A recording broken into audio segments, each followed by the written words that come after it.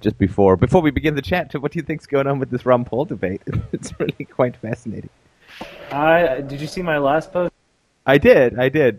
He can be a little bit annoying myself, like it's just so bizarre that on an anarchist forum that's also specifically atheist that they're rapidly defending a Christian politician. I mean, it's really that's completely bizarre to me. I mean, you know who's hanging out on this board, but you come here anyways to be drubbed constantly about why you're defending him.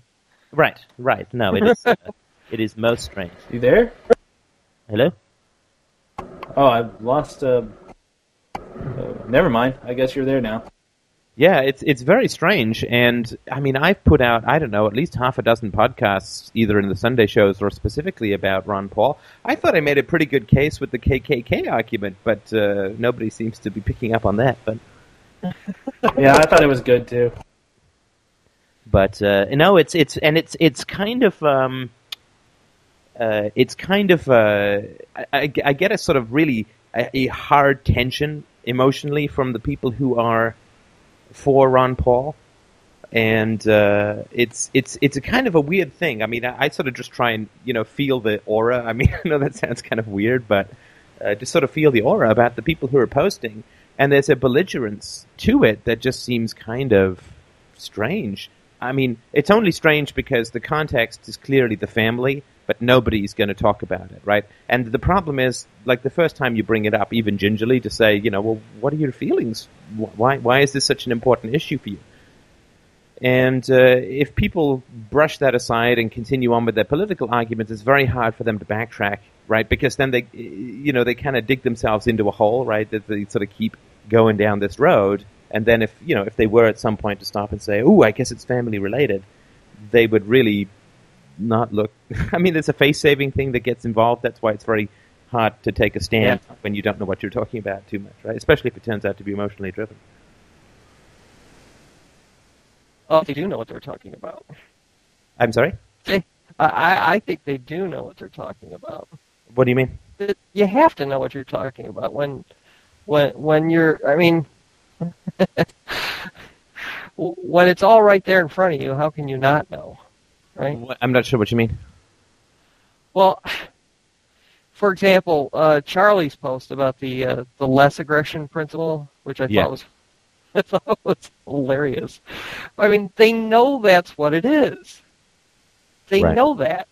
I mean, I knew that, but but you pretend like it's not true, Yeah, or not there, or there's just seems to be a fair amount of obscurantism, like where people are just sort of talking past each other, and then guys, you get the oh yeah, well maybe you guys have family issues, that kind of stuff. Yeah, right. The Pee Wee Herman argument.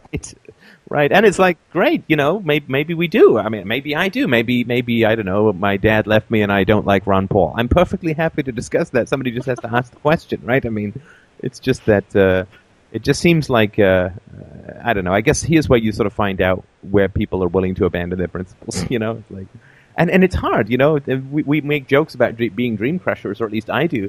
But it's hard for people to give up on this solution. I think that there's a lot of mainstream stuff that they feel they're going to get booted out of, or if they're deep into the Mises world or the Lou Rockwell world, then they're going to have some tough fights on their hands, and it's it's tough.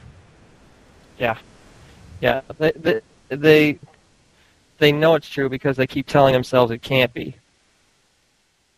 It can't be what? It can't be true. Everybody keeps saying this, but it can't be. It just can't be true because, the whole world is like this, and this is what I believed for so long, so it can't be true. What can't be true? That Ron Paul is, supporting Ron Paul is an unprincipled position. Right. That the whole point of politics is the use of force, is the rationalization of violence. Right. And they're saying to themselves, it can't be true. I mean, look at Ron Paul, right? Right. I do believe in God. I do believe in God. Right. it's strange too. I mean, even from a pragmatic standpoint, though, right? I mean, they they say, well, okay, so he's not being able to cut any government spending in his, but he doesn't have control over that. It's like, do they think that the government, like do they think that the president has this massive amount of control? I mean, it's not a pure dictatorship yet, right? I mean, right. With that whole argument, they're basically conceding the very supports they were trying to use to defend Ron Paul. Yeah. Right. Like if you say for 20 years he's never been able to even slow down the growth of government, let's give him more power. I mean, that just it really is quite an embedded fantasy, and I mean, because I think it is driven by, obviously, I mean, what the hell do we care about Ron Paul, right? I mean, it's an interesting issue, right? But I mean, the people who dig into this degree, it's definitely a lot more personal, and because they're not talking about it, and I mean, I don't think it's going to go the same way Niels did, but it's the same thing that happened with Niels, right? Where Niels took a stand, and I said, well, maybe there's something more personal for you here, and blah, blah, blah. But that just intensified his stand, and then it just became name-calling. And, like, there's nothing you can do about that if people choose to go that road. But, yeah, it's just wild. I mean, to me, it's a very strange thing. And there's a kind of hard, cold pragmatism to it, and there's this, you can feel the mythology, like pushing insistently against your reality processors, like come into the matrix where up is down, black is white, and Christian politicians who are given great powers can be very virtuous, like it's like, right. you can feel the story, and the story then comes like, well, you guys are just negative, and this, all of these storytelling words start to come into the debate, which is where the debate doesn't have anything to do with Ron Paul anymore, right? You guys are just dreamers. You don't want to take pragmatic solutions. This is the best thing we have.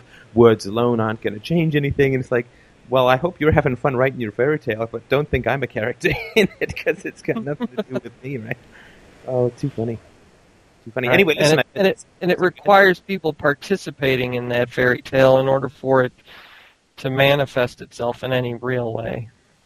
Yeah, I mean, I don't. I mean, if he wants to go and I've tried to get out of the debate by just saying, well, go vote for him. Let's find out. Right? Time will tell. It also, I think, they're younger people too, right? So I was too young for Goldwater, but I've read some of his speeches where he was fiery, pro-constitution and anti-state and anti-big government, and then, Reagan came along with the same kind of story, and a lot of, so people fell for Goldwater, right, bled off a lot of support from the libertarians, and then people fell for Reagan, they fell for Reagan again, and then, Bush was like, we're going to have a modest foreign policy, and we're going to reduce taxes, and, government is the problem, not the solution, blah, blah, blah.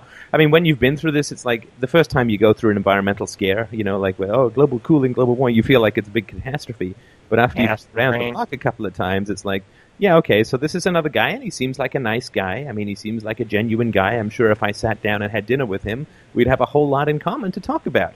But that doesn't mean I want to give the guy the key to nukes. I mean, that's a whole different situation, right? And more than just the key to nukes, I mean, you're giving him control over you. Yeah. You're saying, here, have power over me. Well, I like you so much. Yeah. That's the take my wife. That's the same argument I use myself with some people. It doesn't seem to work. And when I say, "Who are you going to vote for?" Well, I'm going to vote for myself. I'd rather not give control to other people over me. And that's how I view voting, is just voting for somebody else to govern me. It's like I want to govern myself. Right, absolutely. I mean, I could just go to some crazy guy in the park, give him a gun, and say, "What would you like me to do?" And that's sort of the same process. And I generally nobody responded to my atheist in working within the system of the church, or the voting for the next mafia boss or something, or a mafia boss that's going to end hitman contracts or something like that. No. Again, when you put these sort of metaphors, the metaphors they can't respond to because they sort of work at an emotional level. And if people are heavily defended, they don't get the emotional metaphors. Like they don't process them, or they just reject them. And these, I mean, these defenses in the people, they're not something that is just summoned out of Ron Paul popping up his head out of the political rabbit warren, right? I mean, these are old defenses because they're very adroit, right? I mean, they know exactly what to focus on, what not to focus on. I mean, these are long, deep, and old defenses. So, yeah, I don't think there's much that can be done. I mean, if people don't respond to the argument that says, well, look, I mean, if I don't vote, I'm not imposing anyone's will on you. If you vote, you're imposing Ron Paul's will on all of us.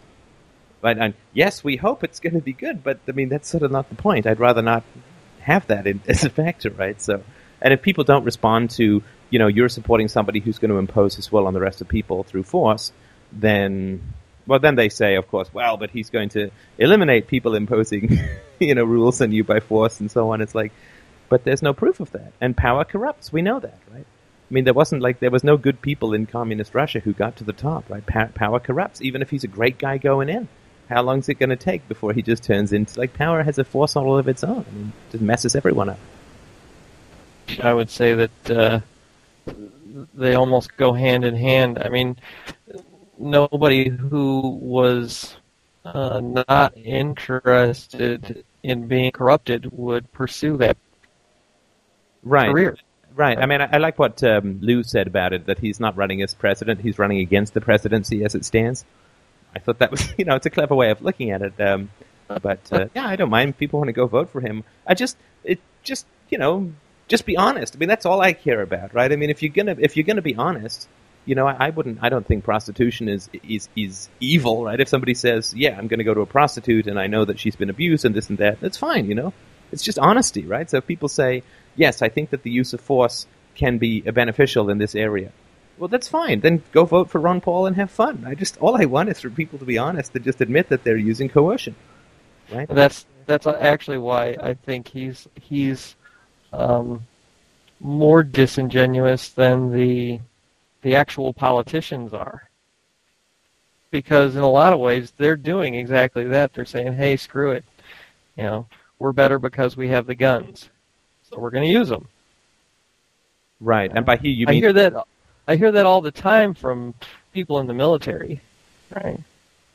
We're the good guys, we have the biggest guns, and therefore we should use them.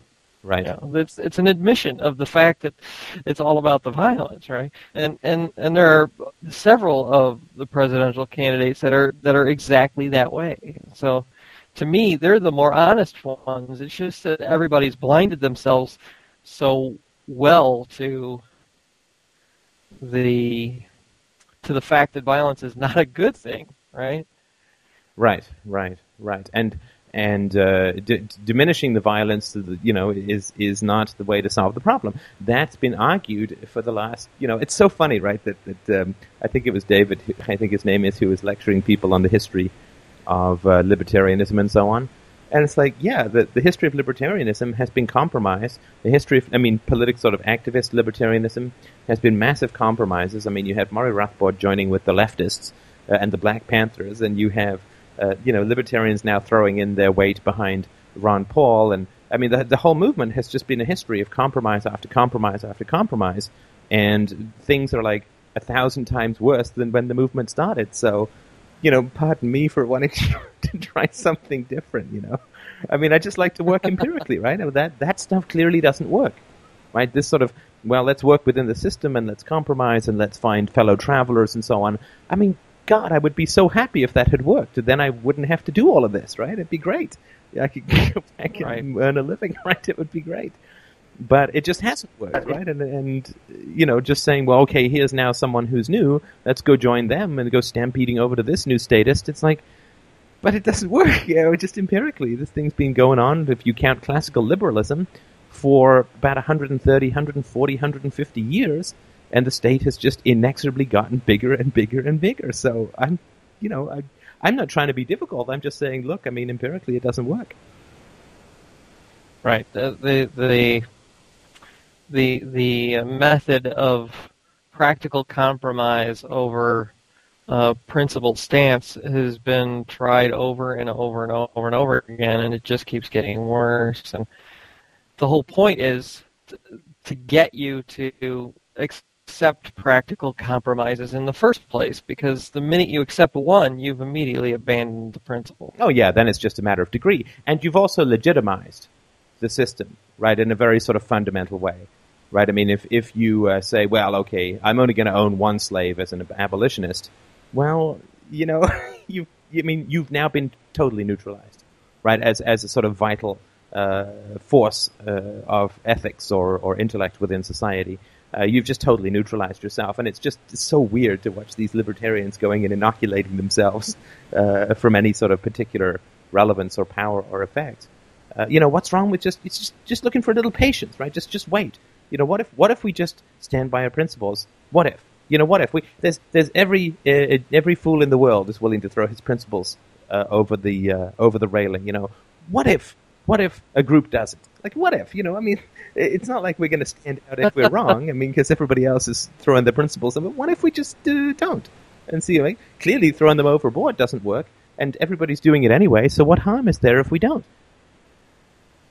Right, especially these principles. Right. Even if you just look at it from a purely pragmatic standpoint, it's like, let's just not do what the other people who are failing do. That's got to be a step, right? That's got to be a step in the right direction. Those people who are failing really badly with their stated objections, let's at least not do that. And maybe we'll figure something else out to do, and I think we've taken a pretty good stab at it. But at least let's not do that, because that definitely doesn't work. All right, so let's talk about, if you don't mind, this thing that this conversation where I think we were sort of turned into, at least I did, misunderstanding and so on, and I just sort of wanted to figure out the question, right? And the question was, if I understand it correctly, with timeouts with children, what is it force? What level of force is acceptable, and how would you know? Is that sort of the idea? Yeah, that was our our point, I guess. Okay, and what criteria would you think would be a valid way to prove that? Like, how could that be proven to you? Well, I think we have to figure out what you mean by timeout. Well, a timeout is sorry, go ahead. I'd also, I wouldn't say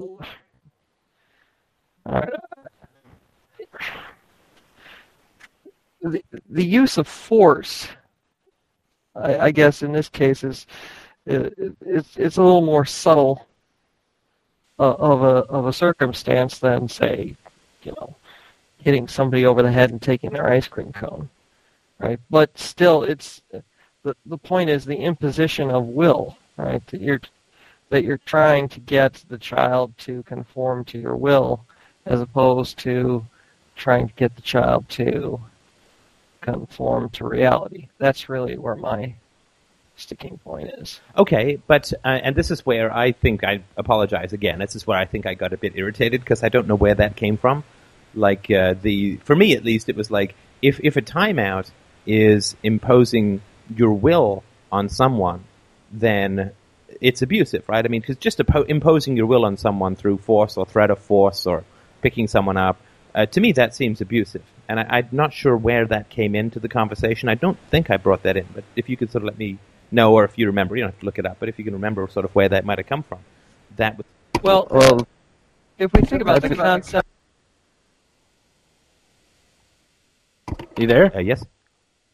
Oh, we started at the same time. And then eerily, you stopped at the same time. Well, I just thought, timeout was what you just said. Was what? Of course, I lost what you just said during that little. So for you, timeout was the imposition of somebody's will through the force or the threat of force? Right. I thought that's what that was. Okay, but the timeout is a specific thing, and then the rest of it is a story about timeout, right? You've listened to the mythology series, so pardon me for I'll just be annoyingly precise here, but a timeout is a particular thing which we all know, where you say to a child, please, this is what happened. You didn't listen to me. I gave you a warning. I need you to sit on the stairs for 3 minutes, and then you can rejoin your playmates or whatever, right? And then if the child, and this is usually not the case with any sort of decently brought up child, but if you are babysitting for some other kid and the kid just gets up and runs around and doesn't listen, then you have to pick the kid up and you have to put him back down. And you don't interact with the kid, right? You don't give them any positive reinforcement. You don't turn it into a game. You pick the kid up and you put the kid back on the stairs. And if the kid gets up again, you pick the kid up and you put him back on the stairs. That's only if you're babysitting some monster child. If you have a good relationship with your own child, that doesn't happen. I never had to do that with my nieces, right? It's a little different when you're an uncle, but so the timeout is simply if you say to a child, don't do X for, some good reason, not just sort of arbitrarily. And then if you give a warning, and if the child then does X, you have to take them out of the situation so that they get a sense of, consequences. And you do that to make the relationship more pleasant and better in the future, right? So that you don't have to keep running around with them and not being effective and so on. So that's sort of the nature of the timeout. I'm not sure where imposing your will through force, which seems like a fairly negative story about that procedure, where that came in. How is that not, though? I mean, let's say you say to the child, I want you to sit on the stairs for 3 minutes, and he doesn't. Right? You have to pick the child up and put him on the stairs. You're much bigger than he is. If you said that to an adult and they refused... But children aren't adults.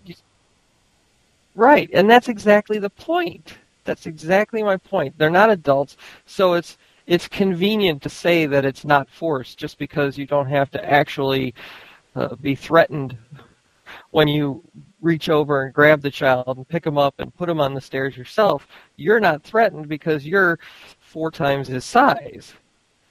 Right? So it's easy to call that not force. Well, no, but we had this discussion, right? Which is if your child reaches for, their 5th candy bar of the evening on Halloween, and you take the child's candy bar away, right? It's their property in a sense, right? They went and earned it through doing their trick-or-treating.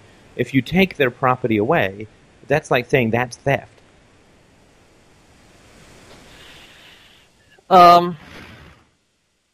I would think that is theft. I mean, why not let them eat it and get sick and then suffer the natural consequences of that? Well, because children, because their brains are in an early stage of development, can't process, genuinely physically can't process long-term consequences.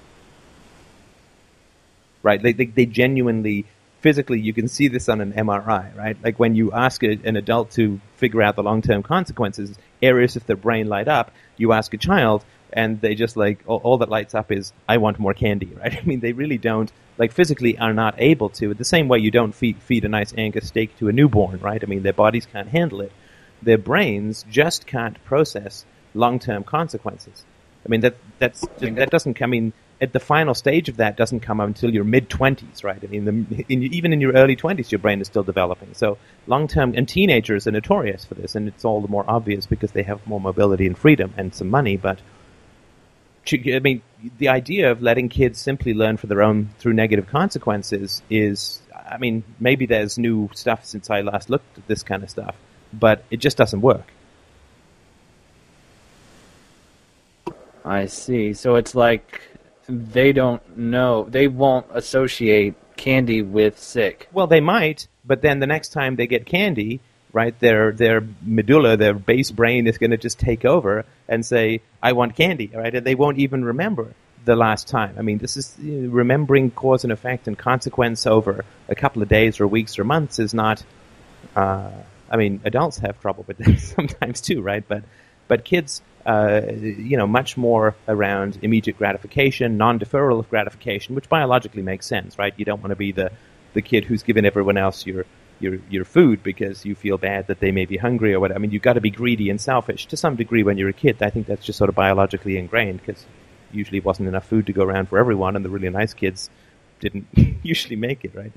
But yeah, I mean, in an ideal world, sure, you would, you could do that, but there will be situations where you can't do that, right? I mean, if your kid is having trouble understanding that fire will cause them a 3rd-degree burn, right? Then you have to intervene, right? Because you can't sort of let your kid, crawl all over the lit oven and say, well, he'll learn, right? I mean, or if you say to a kid who's 3 years old, don't go near the swimming pool, or, I mean, this is silly. I mean, you wouldn't let your kid near the swimming pool, but you sort of understand, they can't, they fall in and drown. It's not like, well, they'll learn in their next life, right? So. Right, and there's a difference, though, between putting your child in mortal danger and letting him get sick from chocolate. Absolutely, and no question of that. I mean, I'm using extreme examples, not to say that you guys think that children should learn by getting their limbs amputated. I mean, I don't mean, I'm just sort of talking about a more extreme example, but But the basic thing is that kids, when they're young, won't recall.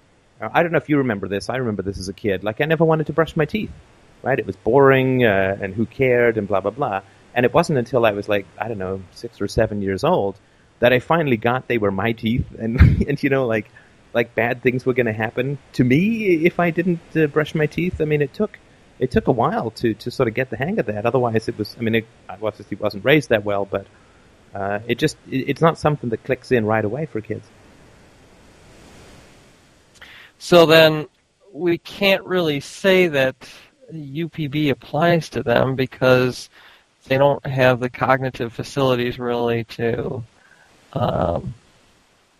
fully apprehend it, and therefore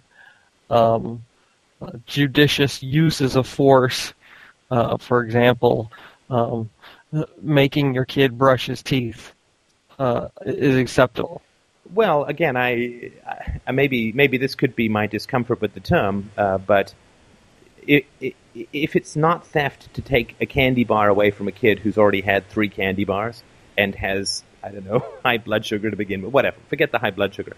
If it's not theft to take that away, then I'm not sure that it's correct to say that judicious use of theft, do you know what I mean? Like, that's, it's like saying a wise use of evil, which we're back to the Ron Paul thing, but I. Okay, so what you're saying then is since they fall outside of UPB, we can't even really call it force.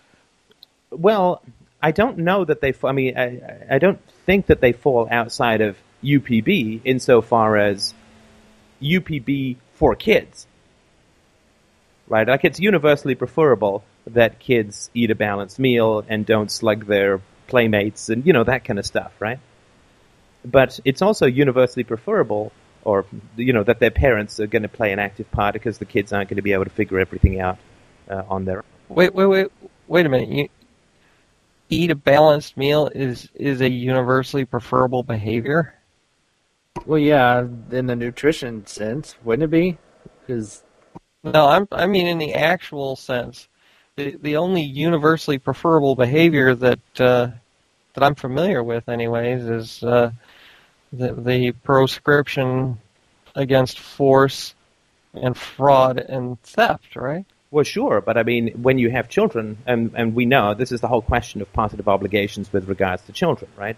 If you have children and you don't feed them, that's murder, right? Although we are not obligated to feed everyone in the world, right? If you have children, like if you have a pet and you put it in the basement and you don't feed it and it dies, that's being a jerk, right? Once you have a pet, you have a positive obligation to either give that pet up or feed it. Right, but a dog again does not qualify for protection under UPB because he's not a rational being.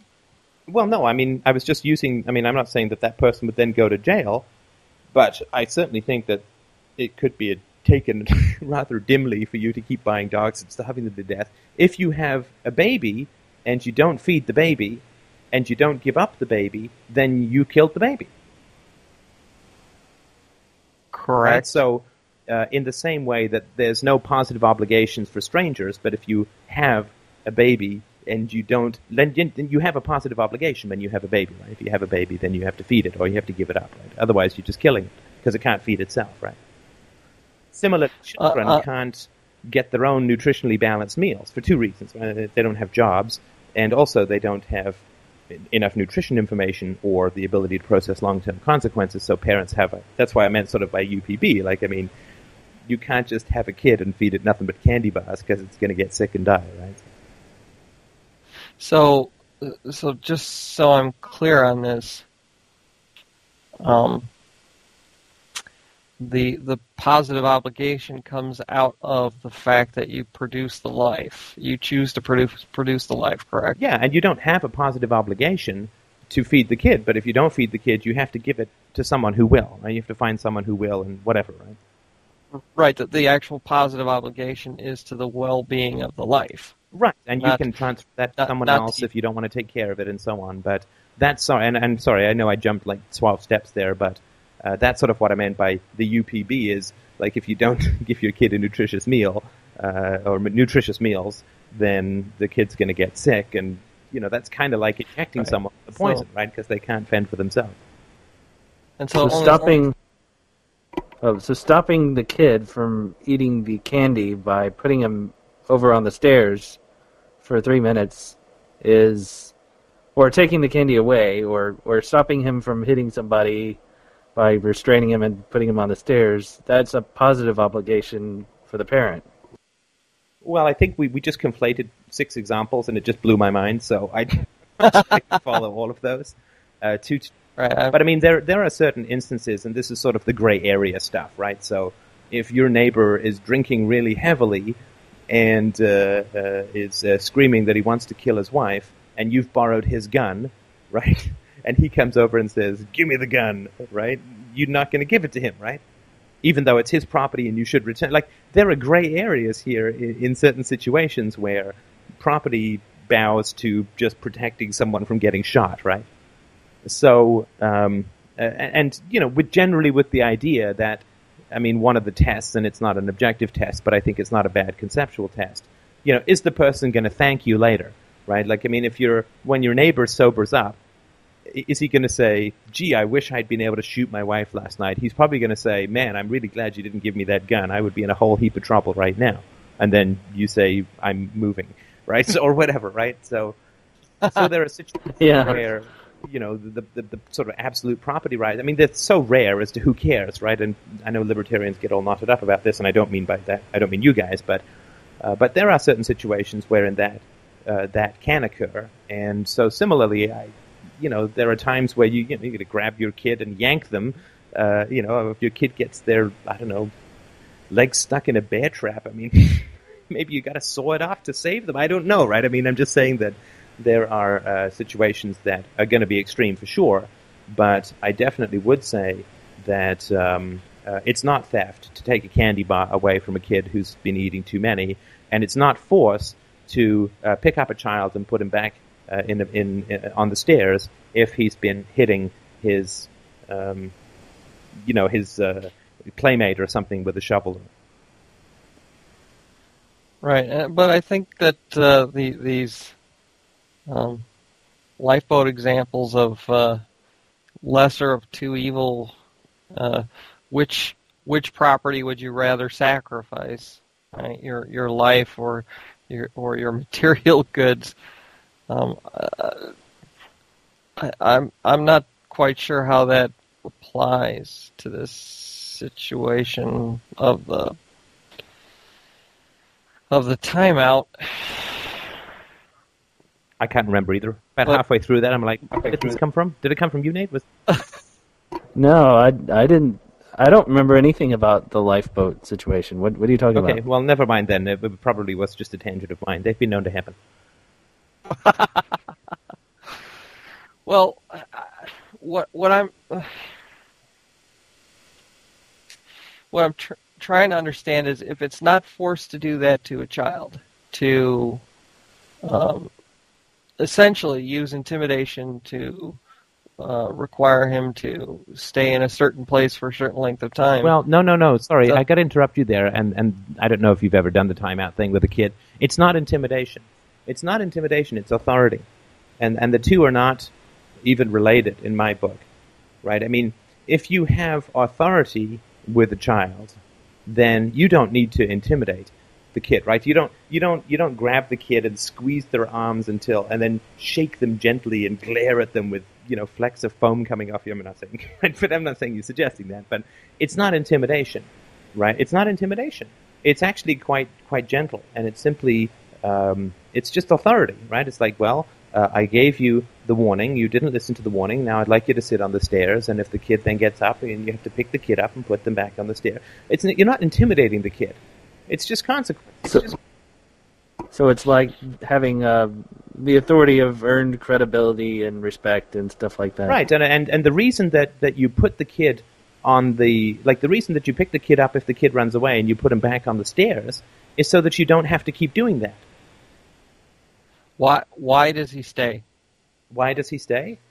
Because you have authority, right? Because you prove yourself over time to be a wise and gentle person who is concerned with the child's benefit or welfare, right? So the kid learns to trust you.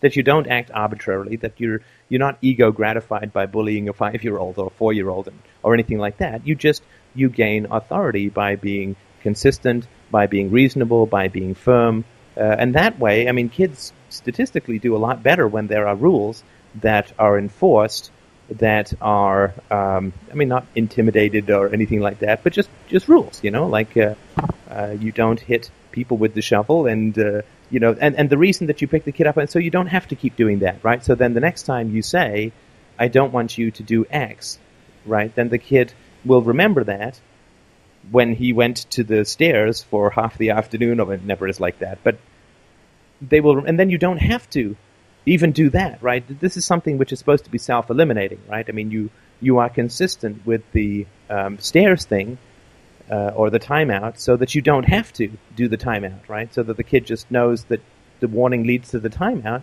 and so when you give the warning, the kid changes the behavior, and you don't have to go to the timeout. Right. So, in other words, he learns if I do X, then I'll get in trouble.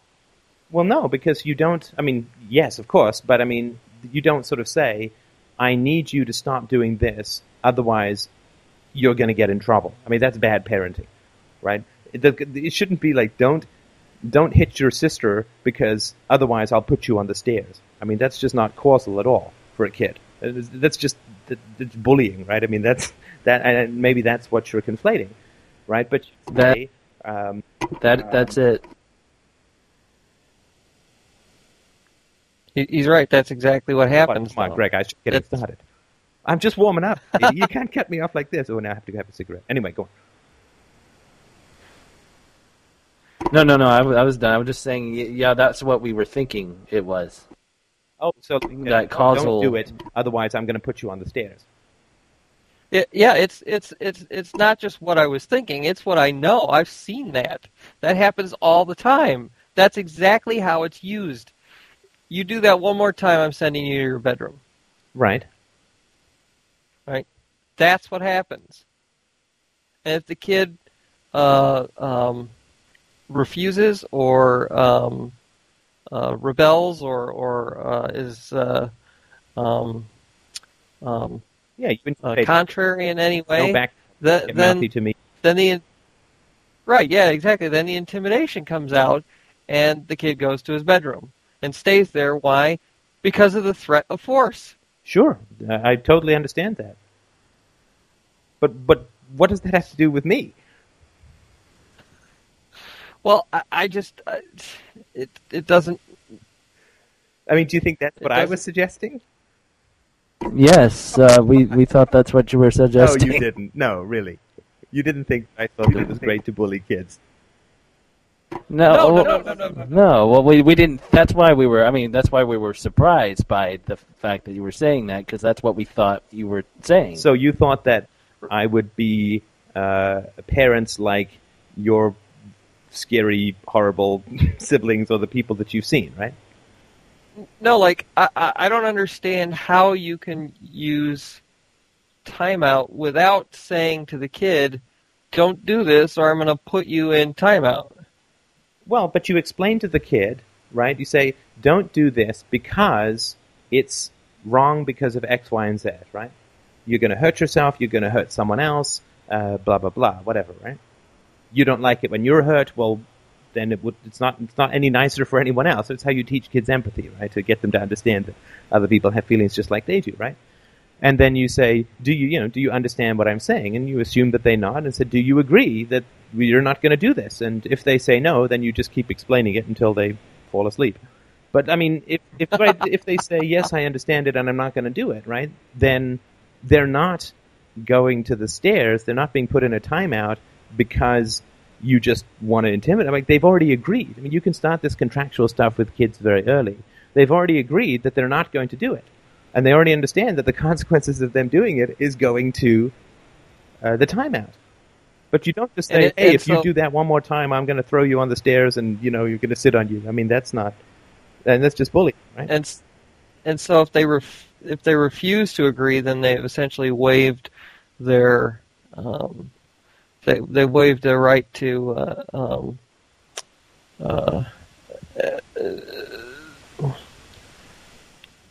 Well, if you're gonna like if I'm gonna go, I'm a little kid, right? So if I'm gonna go and play with someone and I hit them with a shovel, right? Then my dad is gonna come and say, it's not good to hit someone with a shovel, right? You don't like it when you get hit with a shovel. This person doesn't like it when they get hit with a shovel. So if you're gonna play with them, you can't hit them with a shovel. Right? Do you understand? And, if this is a verbal state, or you don't put toddlers, or you don't put sort of babies in a timeout, right? Because they're just poop themselves, right? What do they care? But, they have to nod, and they have to say, yes, I understand that I'm not going to hit this person. And again, the condition of me playing with my friend is that I don't hit them with the shovel. And you say, if you hit them with the shovel, I'm going to have to take you out, I have to put you on the stairs, right? Because I can't have you hitting someone with a shovel. That's not nice. It's not right.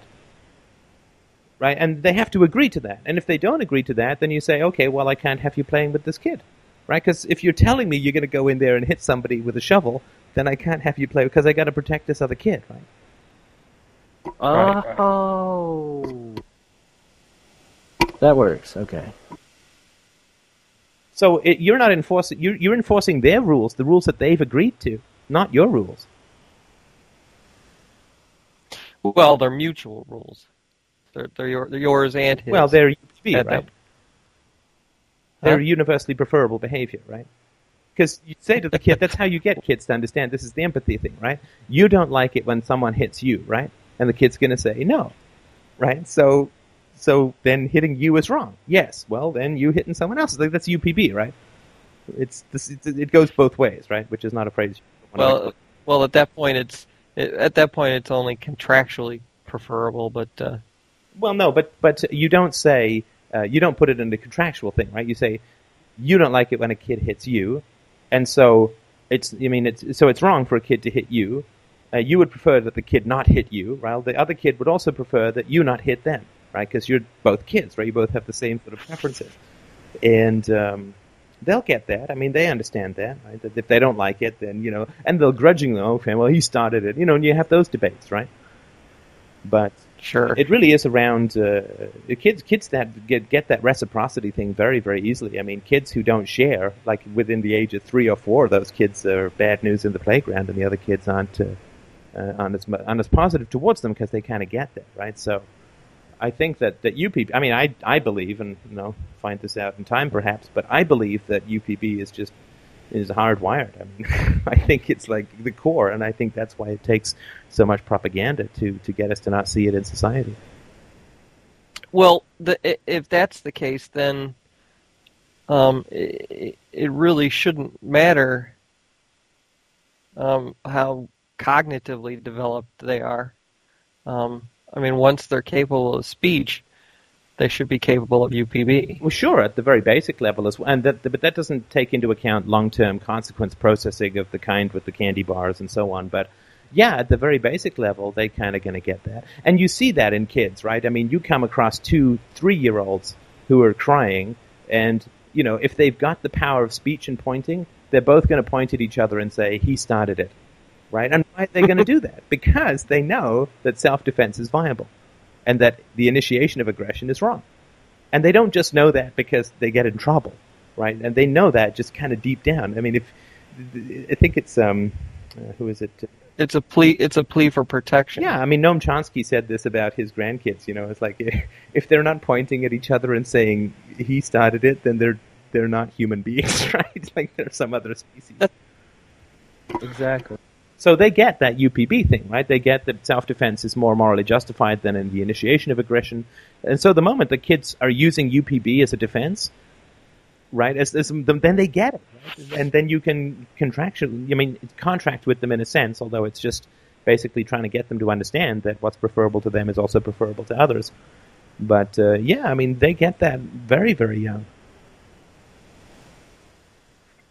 All right, well, that makes sense, but I would still say that you're not really in a parent-child situation. You're not really in anything like an analog of adult situations at all. You can't really. Well, even in an adult situation, this would apply. That instead of a timeout, the guy who's harassing the patrons in a bar, gets kicked out of the bar by the. We may not even have to go that far for the metaphor, but yeah, no, that's quite right. That's quite, and of course with adults though, you have the breakup, right? I mean that's the timeout, right? I mean you break up with somebody if they don't do things that are pleasing to you in whatever form. I mean, we hope that that's just, but even if it's not, right? Right. So if your girlfriend doesn't do the things that make you happy and it causes you unhappy, well, then you break up with her, right? But you don't have the choice to break up with your kids, right? You don't have the choice. Right. Plus, you've got the obligation of well-being there. Well, and that's what I mean. So I mean, clearly, even if you feed your kids good meals, but don't teach them any conceivable boundaries and let them do whatever the heck they want it, whenever they want it, then they're going to grow up without any empathy. They're going to be unable to form decent relationships. They're going to just be a mess, right? And that's kind of cruel. I mean, I don't know what you do about that in a free society, but that's, to me, almost as bad as just starving them. Well, it's emotional starvation. Yeah, it is, for sure. And that kind of stuff is really, really hard to unwire in people. Right. So I mean, in that sense, though, that then the child is in a state of. I'm sorry. Can you say that last part? The child's in a state of quasi ownership, really. You mean by the parent? Yeah. Yeah, I mean, I don't know whether I'd say ownership, but certainly responsibility, for sure. I mean, I guess you could say to some degree that the child is your property, in the same way that a pet is your property. I mean, to take a very loose analog, but for sure, the parent is responsible for the child, right? I mean, in a way that single footloose vagabonds aren't responsible for anyone. But yeah, if you have a kid, then you're sort of bound up in that responsibility thing. Right, that positive obligation is the one thing that distinguishes it from property. And without that positive obligation, then the child would genuinely be just property. There'd be no other way to make the distinction. Right. I mean, you can buy a car and you don't ever have to give it an oil change, right? But if you rent a car, right, you can't just go and smash it up, right? Then you have to pay for it. You can smash up a car and not pay for anything, right? Just have it drag off somewhere or have it sit on your lawn if you live in, I don't know, Arkansas. But right, because you have no obligation to the car. I mean, it's entirely yours. Right, but I mean, in a sense, children are more rented than they are owned, in a sense, because I mean, when you rent a car, you can't just smash it up and say, I'm going to leave it on my lawn, right? They'll come looking for it at some point, because I mean, so you know that you borrow your children from the future, that kind of stuff, but they're kind of passing through, right? They're not your final property, right? You are their guardian, and you are their nurturer, and you are their coach and their trainer, but you are passing them on to the future, right? You're sort of renting them from the future, in a sense. So you don't have final ownership over them. You have a custodianship of them, maybe a better way. Like you have kids the way that somebody has a trust fund before someone else matures. Like you have custodianship over it, and you have to treat it well, and that's sort of part of the responsibility of the deal. So then, that being the case, then I mean, the fundamental problem with that is that there's no authority to whom the parent has to answer for his responsibility. You mean in the current world, right, or in the perfect world, or in a totally free society? There's no authority to whom the parent answers for this positive obligation. Oh, I for creating life. I completely disagree. I think that no DRO on the planet would let a parent get away with maltreating a child. I mean, I wrote an article on this some time back, but I mean, DROs, I mean, they're long-term concerns, right? It takes a lot of money to set up a DRO. They're long-term concerns. They don't want crazy-ass psychotic hooligans going around setting fire to people's cats and torching the local neighborhood, right? They can't have child abuse. Child abuse is really expensive and is one of the most expensive things in society, if not the most expensive thing in society. So, right, and people are going to want to insure their children. Sorry? And people are going to want to insure their children through a DRO. Yeah, and I mean, if you really mess up your kid, I bet you the DROs are going to do everything that they can to get. I mean, they'll pay you $50,000 to take the kid off your hands because they know that it's going to be more expensive than that. I mean, I know that they do limits so people don't put up babies and maltreat them for money or whatever, but it's at the moment parents aren't economically responsible for the damage that their children cause.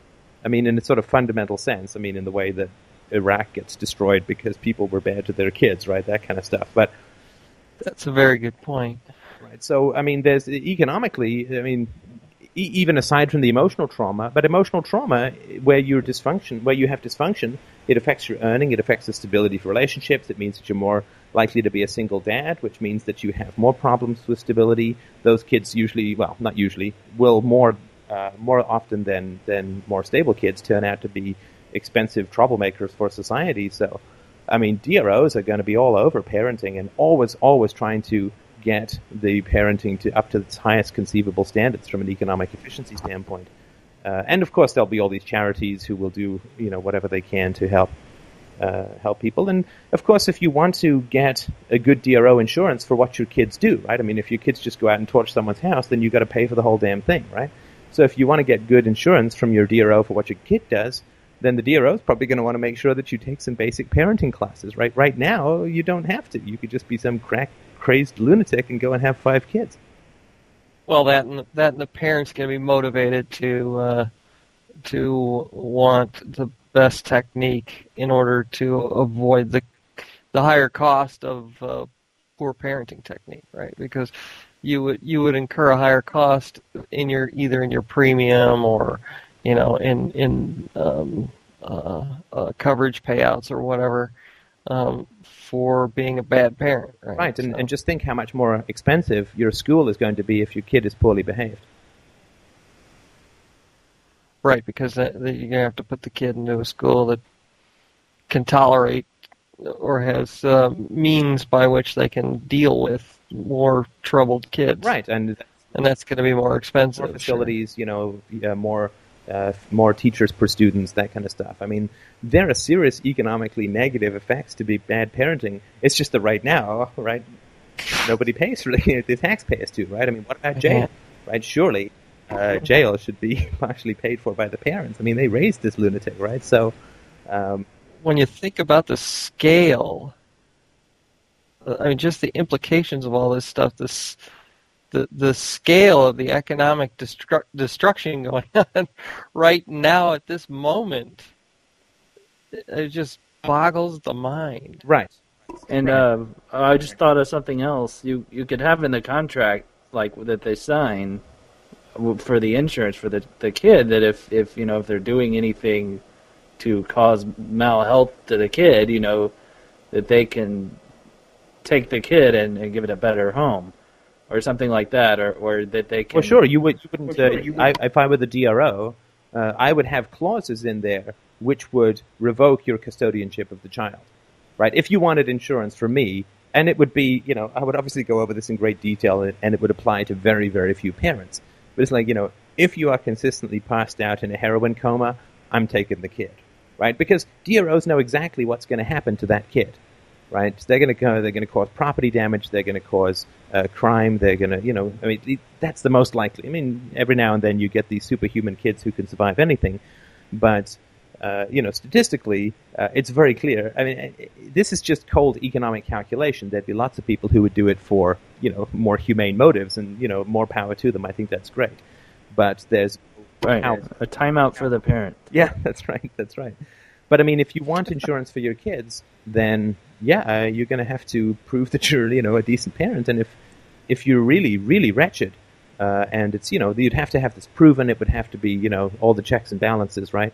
But it's not like DROs would have a big incentive to want to take kids on and try and find good homes for them or anything, right? So, there would be lots of checks and balances for this kind of stuff. But yeah, I mean, the horrible thing right now is because of the government, people raise kids almost completely in isolation. It's not a communal effort. Other people don't get involved. There's no positive incentives for becoming better parents.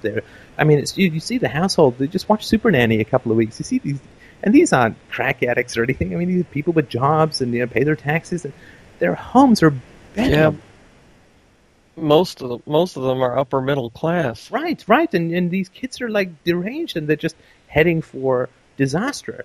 And, some British nanny has to be flown in with cameras, right? Wouldn't it be nicer if there was a more proactive sort of umbrella? And, of course, this comes from a very personal place for me, right? It sort of floated through society, going under repeatedly, and nobody had any incentive. In fact, there were negative incentives to get involved. But what we need to do is have a system where people have really positive incentives to get involved with making sure that kids are brought up as well as humanly possible. And the only way that I can think of is to get rid of the state, which absorbs all the costs, and put the economic incentives in the hands of the parents and the people who protect the children. Right, all the responsibility. Hey, what was that about? Good people work and pay their taxes. What was that? Well, what I mean is that they're not like I don't consider people who pay their taxes evil. They're in a state of nature, right? I mean, any more than a chimpanzee is evil when it takes your watch, right? I mean, they're just in a state of nature because they don't know yet, right? I mean, that's why we're trying to get this conversation out. What I meant is that they're not people in a coma haze like of drugs and alcohol, and they're not like extras from the Trainspotting movie or anything. So, yeah, you're right. Good point. Right. That's sort of what I meant. And people who don't pay their taxes have a death wish. Right. Or they just want to go totally Kaczynski on everyone and just go live off the grid or whatever, which is fine too. But not my.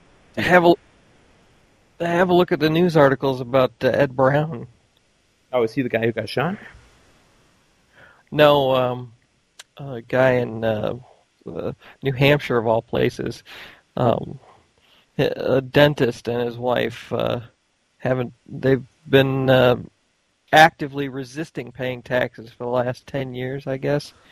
And the feds just went after him in February, and I guess the ruling came down in April, and they're basically just waiting the guy out now.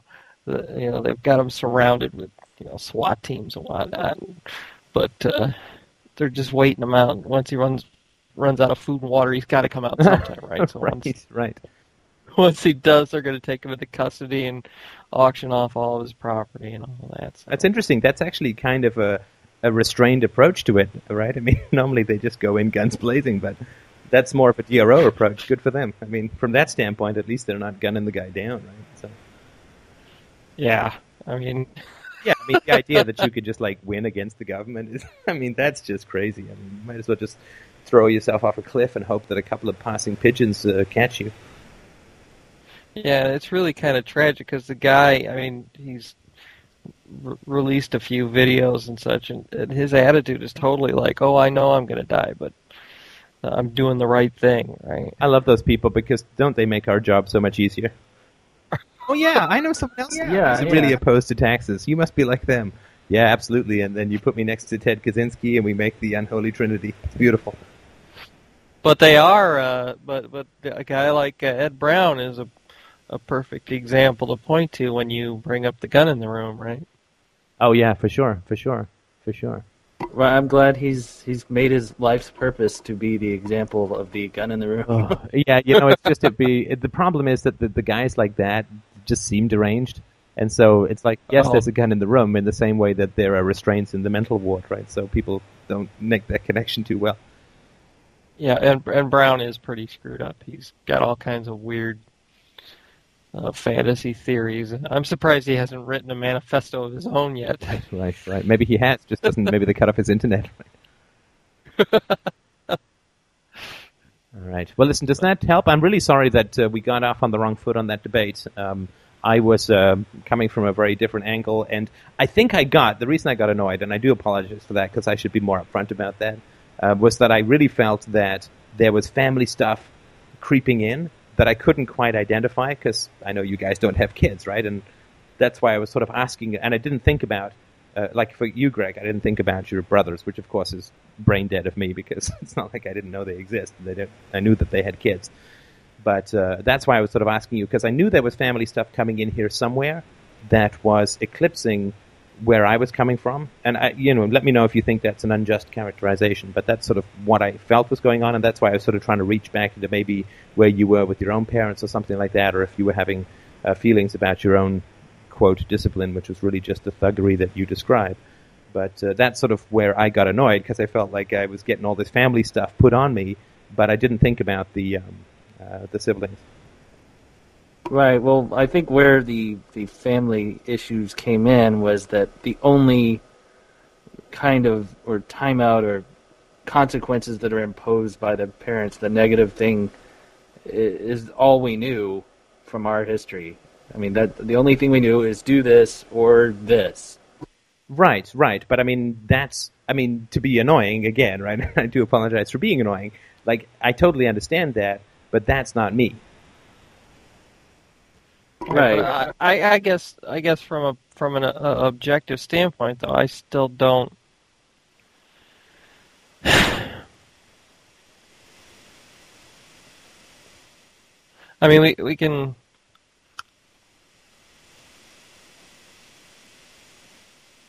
We can put as many ribbons on it as we want, but the bottom line is you're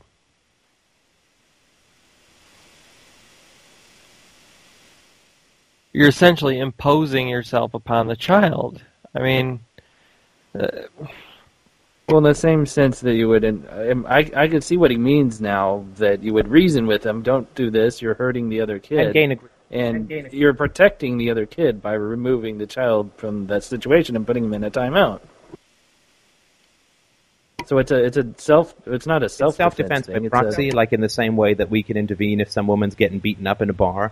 We don't have to get hit ourselves in order to intervene in a situation of self-defense, right? So removing a child physically from a violent situation, where that child is being violent to another child, is the same as intervening when somebody is attacking a woman and who can't defend herself because he's 3 times her size or whatever, even if they're the same size.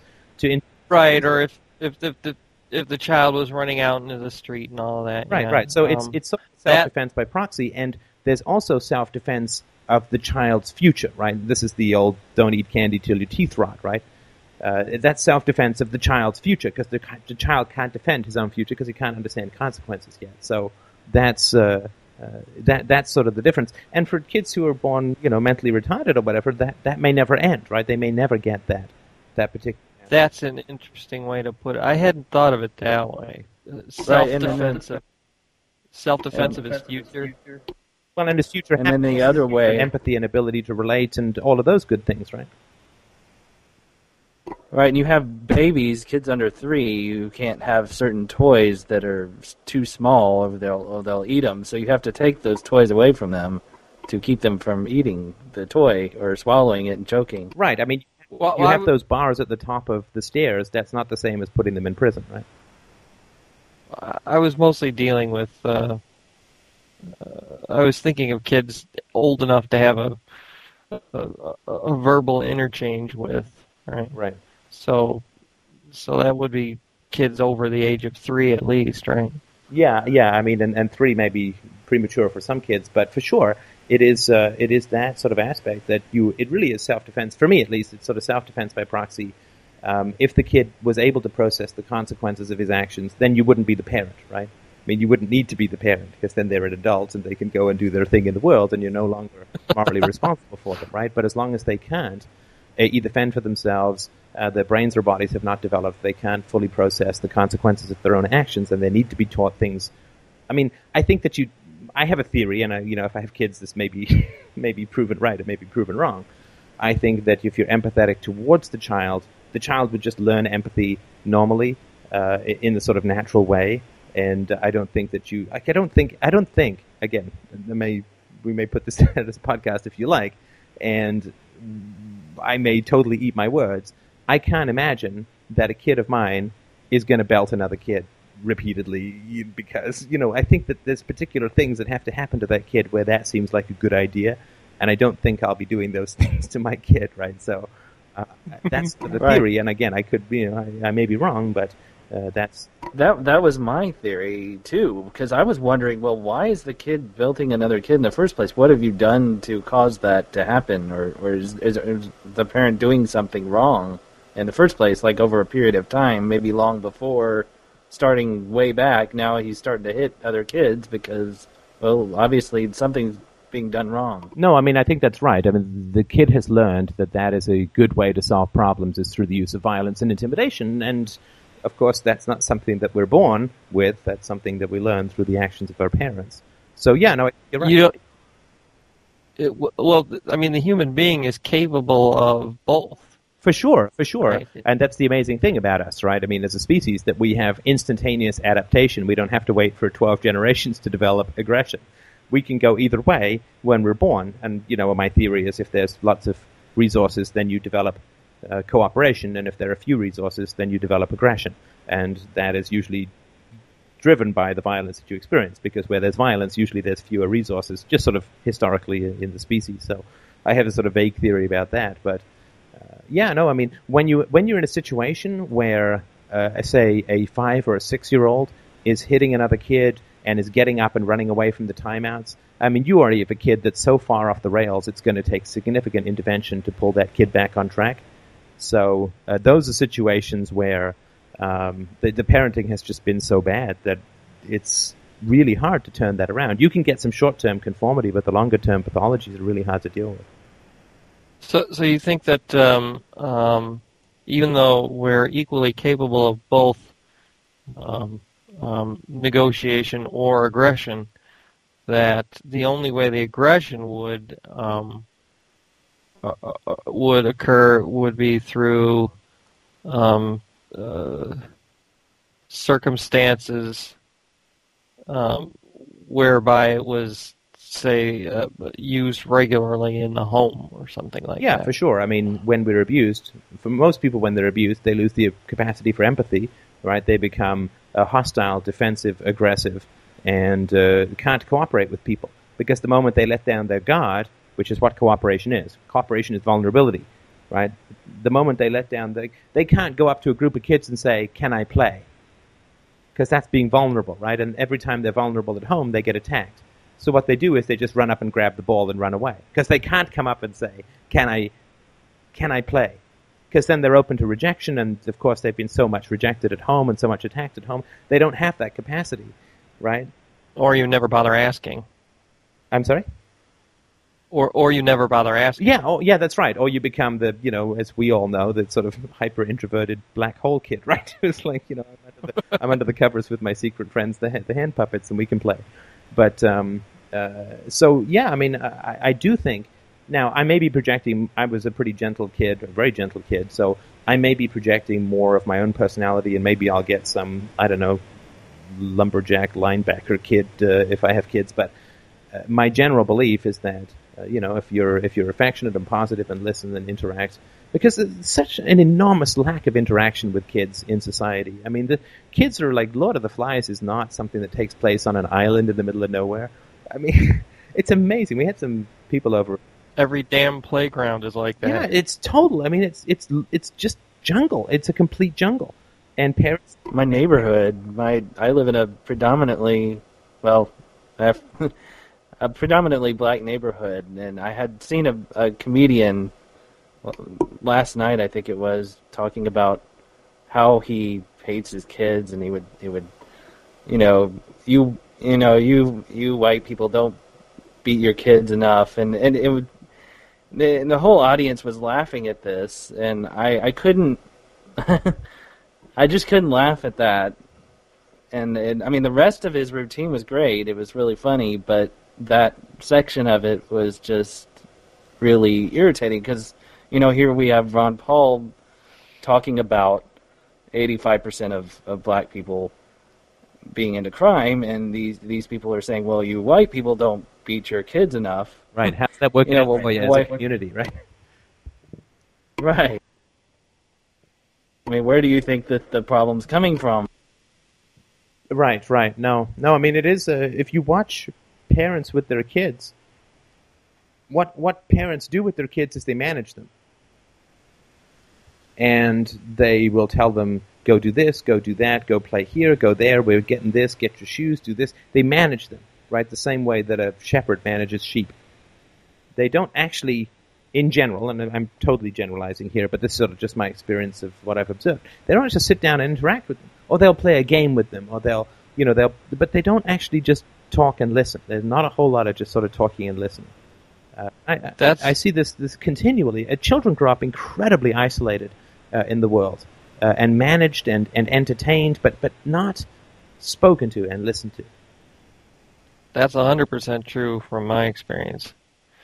My brother's kids are all like that. And they can't have a conversation with you, right? I mean, it's like my niece is like this. You can't actually have a conversation with them because they have very little attention span. They're either hyper or distracted, and it's not ADHD or anything. I mean, to me, it's just, but they don't relate to anyone, right? I mean, I can sit there, and I was just saying, we had some friends over 2 Christmases ago, and they brought their, I guess, 18-month-old kid or whatever. I sat there with an hour passing toothpicks back and forth to her, right? So she'd pass me a toothpick, I'd say thank you, and then I'd pass the toothpick back to her. I had a great time, right? But I mean, it's, the parents are like, are you bored? Are you like, because we can do something else with her? It's like, no, this is to me, this is what you do to interact with kids. I mean, you talk and you listen, whether that's verbal or not. I thought you were supposed to plop them in front of the TV and shut the door. You wouldn't believe how many toothpicks you can get up an 18-month-old's nose. It's really quite remarkable. They're still looking, I think. Well, you figure out what they want to do, and then you do that. Yeah, that's right? Another important thing, too. I mean, to give kids a voice about what it is they prefer. I mean, how are we supposed to tell them, decide what you want to do in life, and, but they've never been able to decide what they want for dinner. I mean, anyway. We could go on all night about that kind of stuff. And, again, I'm perfectly aware that I'm going to get 6 million emails from parents saying, oh, yeah, you wait till you have kids. And I'm perfectly happy to, right? I mean, I have had some experience with them and been one myself. But certainly happy to be corrected by reality if my theories prove to be complete kumbaya nonsense. So wait, there's this, this is hitting on something that sounds like a problem I'm having is figuring out what I want to do with my life to, if I want to do something new or what, and I have friends that just don't know what they want to do, like my friend Mark and Rachel, and they're doing things that are not bad, I mean, Mark has a degree from Rice and he's a tech writer, but I don't think he's all too happy with it. But do you think that not knowing or not being able to figure out what you want to do with your life is that stem from that same problem of not being allowed to determine what you want to do when you're really young with your parents to interact? Well, it's not just really young, right? I mean, I would say that if it doesn't happen when you're really young, it's not going to happen when you get older, right? So, yeah, I mean, I think that's the case. I would say that the best thing to do is to ask them and say, what was decision-making like for you when you were a kid, right? I mean, if they're like, what? What do you mean? I mean, they told me what to do and I did it. It's like, well, we may be onto something here, right? I mean, because then the issue is that there's a lot of pain about having their preferences suppressed when they're kids. And they got to work through that, and on the other side of that is what they want to do with their life, right? If they've retained enough of their true self and haven't inflicted the same abuse on others and all the other list of things that you need to do to get your true self, to get access to your true self, right? But yeah, I mean, they'll find what they want to do on the other side of that. My guess is that the people who have the toughest time to do it, I was able to hang on to quite a bit more, I think, than most of what I wanted to do with my life, just because I didn't really interact with anyone, right? So it was a little bit easier. But for the kids who are more social, more into sports, and more this and more that, I think it was harder for them because they led much more structured lives, so and much more busy lives. So I think that's a little bit different. That's a very common practice now too. Is to cram kids into just about every possible activity you can, so you don't have even 5 minutes to interact with them, let alone an hour to pass toothpicks back and forth. It's ballet or archery or football or basketball or soccer or baseball or Boy Scouts or there's a lot. My brother's kids are like in 1,000 things, Every 3 months, he puts out a schedule and sends it to everybody. So if you want to go to their things, you can go, and you could literally spend 25 hours a week at events for his kids. Right. Right. And these are kids who are going to grow up to take their cues from those around them, right? I mean, peace and quiet and time for self-reflection is pretty important. But of course, I'm guessing that your brother's family is not so big on that for some fairly obvious reasons. Oh my God, their house is a zoo. Right. And it's in a constant state of cacophony. I mean, I sound like I'm hyperbolizing here, but I am not kidding. I mean, the running around and the screaming and the yelling and we've got to be here and we've got to be there, and the phone is he's got 4 phone numbers, and at least 2 of them are busy all the time. Wow. Yeah, no, I mean, my brother's house a little bit like that too, and I mean, there's nothing wrong with getting stuff done, but man, it seems like a pretty hellacious way to live.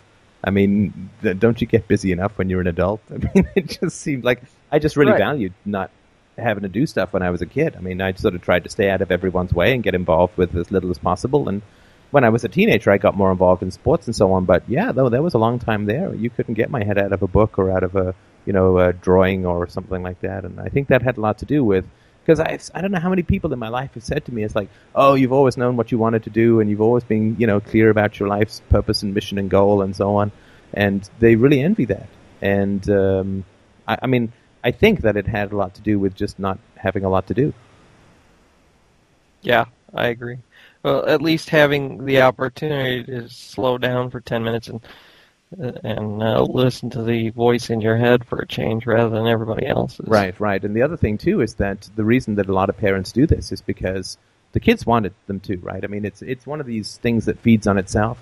Like, all the other kids are really busy. So if your kids aren't busy, they have no one to do anything with, right? So the only way they're going to get to interact with other kids if they are as busy. It's sort of like this arms race of like packed schedules. That's sure. Tough, but it's like, so I mean, this is the lesson you teach your kids, right? I mean, just because everyone's doing it doesn't mean it's a good thing. Right. Exactly. Well, that was about all I had. Okay, good. Well, this is good because everyone else has like refused to talk to me, so this is really nice. This is actually like that. Yeah, I got the guy in New Zealand flipping me the bird. I got David hasn't responded to my invitation. I'm waiting for a determinist to come on. So yeah, no, this has been nice. Well, you should set up a calendar. Actually, I think let people who are interested in debating you pencil times into That is an excellent idea. I think that's a lot better than chasing stuff around the board. I will set that up. I have one, actually. I bought a calendar for the web, so I'll be able to use that. That's an excellent idea. And that way people can see the upcoming debates as well, and if they want to log into something more live and call in, that would be great, too. There you go. All right. Well, thanks, guys. That would be really cool. Yeah, that would be a lot of fun. People can bring their professors, and that would be excellent.